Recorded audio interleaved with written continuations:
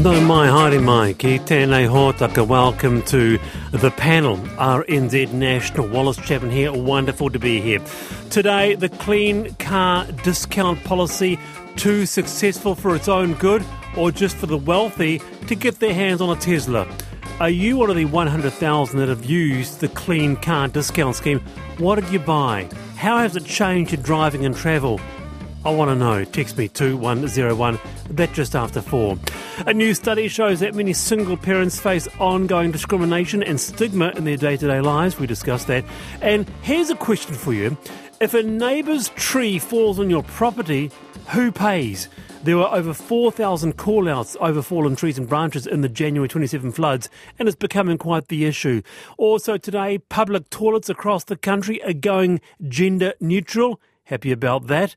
And something happened to me yesterday.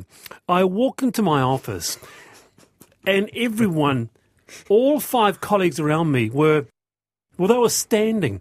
And I was quite taken aback and I thought, well, I'm not joining in. I didn't come here to stand. I came here to sit. So they were at a standing desk. I was quite shocked. You took a sit, not a stand. I sit.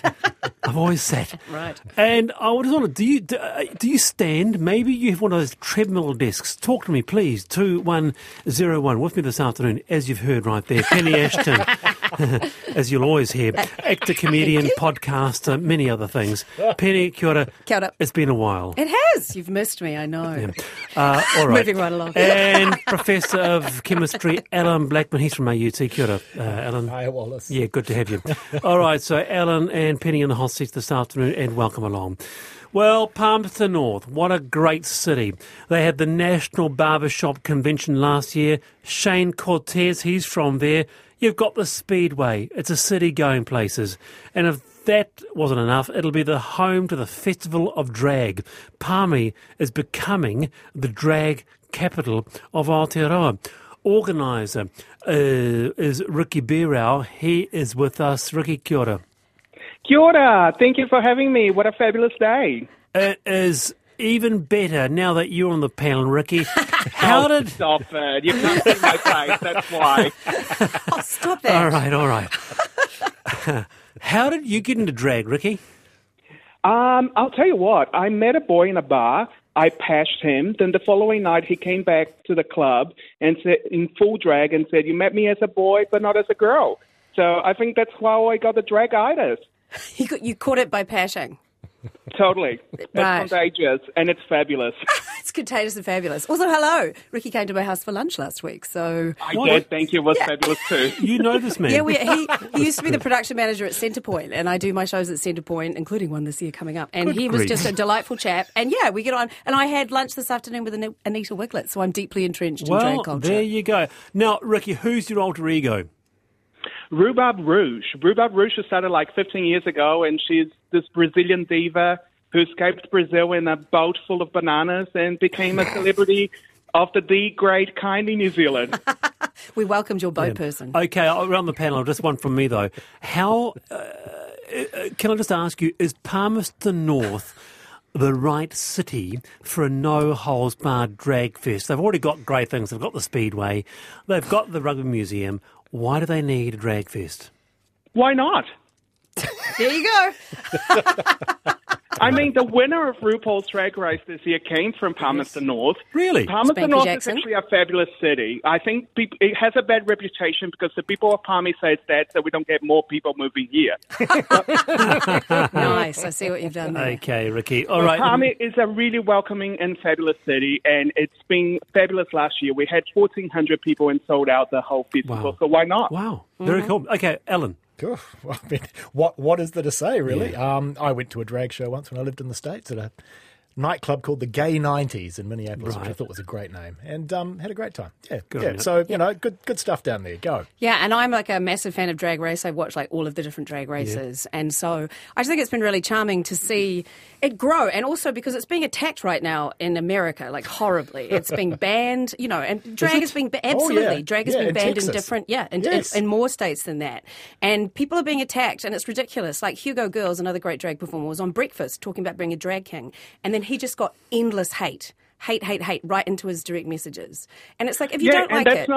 That's not just in America, Penny. Like right here in New Zealand, we do drag story time. Someone got attacked in an Auckland Public Library, and Christchurch had a giant sign saying, drag queens are pedos grooming children. And I'm like, really? Yeah, I know, it's ridiculous. Are you going to be, as part of the drag festival, Palmertson North, are you going to be doing any drag? I am, darling.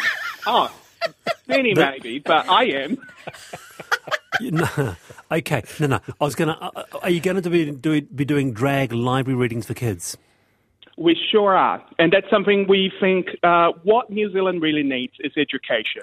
I think lots of people say it's just a boy in a dress, but it's actually an art form, and we are here to entertain, make people happy, and educate that everyone is equal, everyone loves the same, and it's not just because we dress, as the other gender or as clowns, really. We are perverts.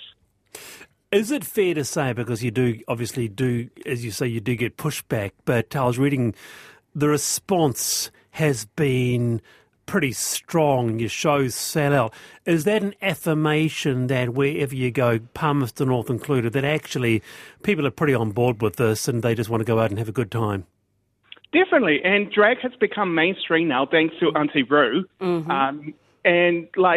People want to be entertained, especially after COVID, I'll be honest.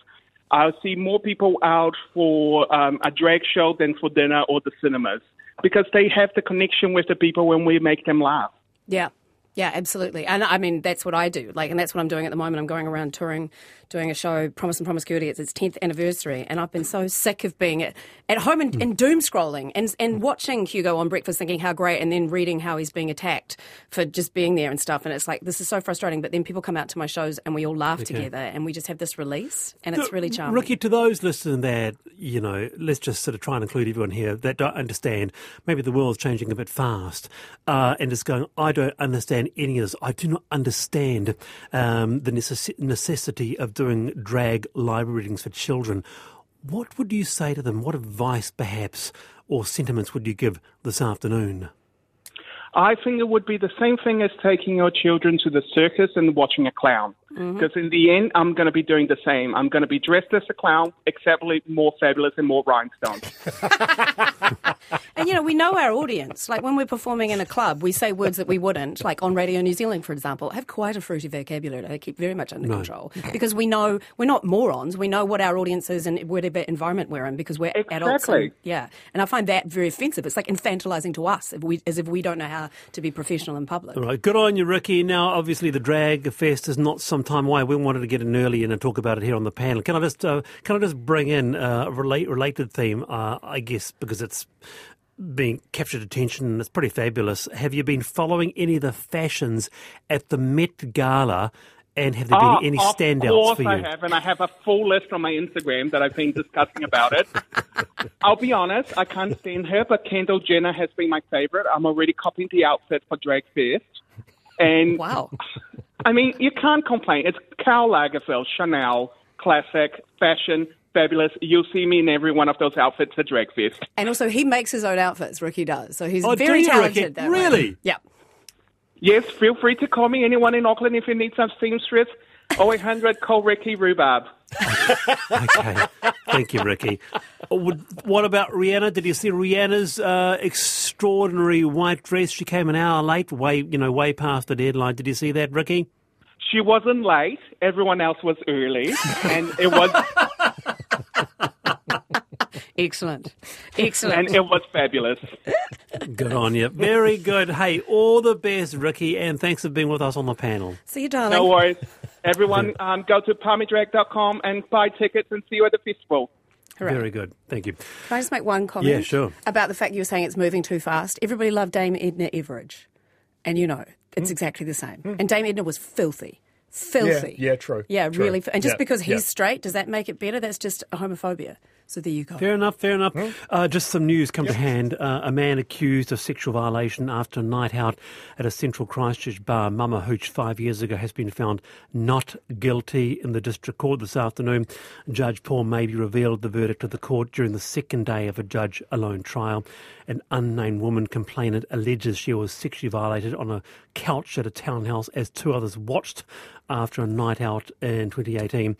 And the case follows the trial of three other associates on dozens of charges, including rape and drink spiking, of which two of the men were convicted. So that news just to hand. And a lot of people coming through regarding their EV experiences. Yep, we bought a 2018 Nissan Leaf, got the rebate, got an order in now for a hybrid, a PHEV.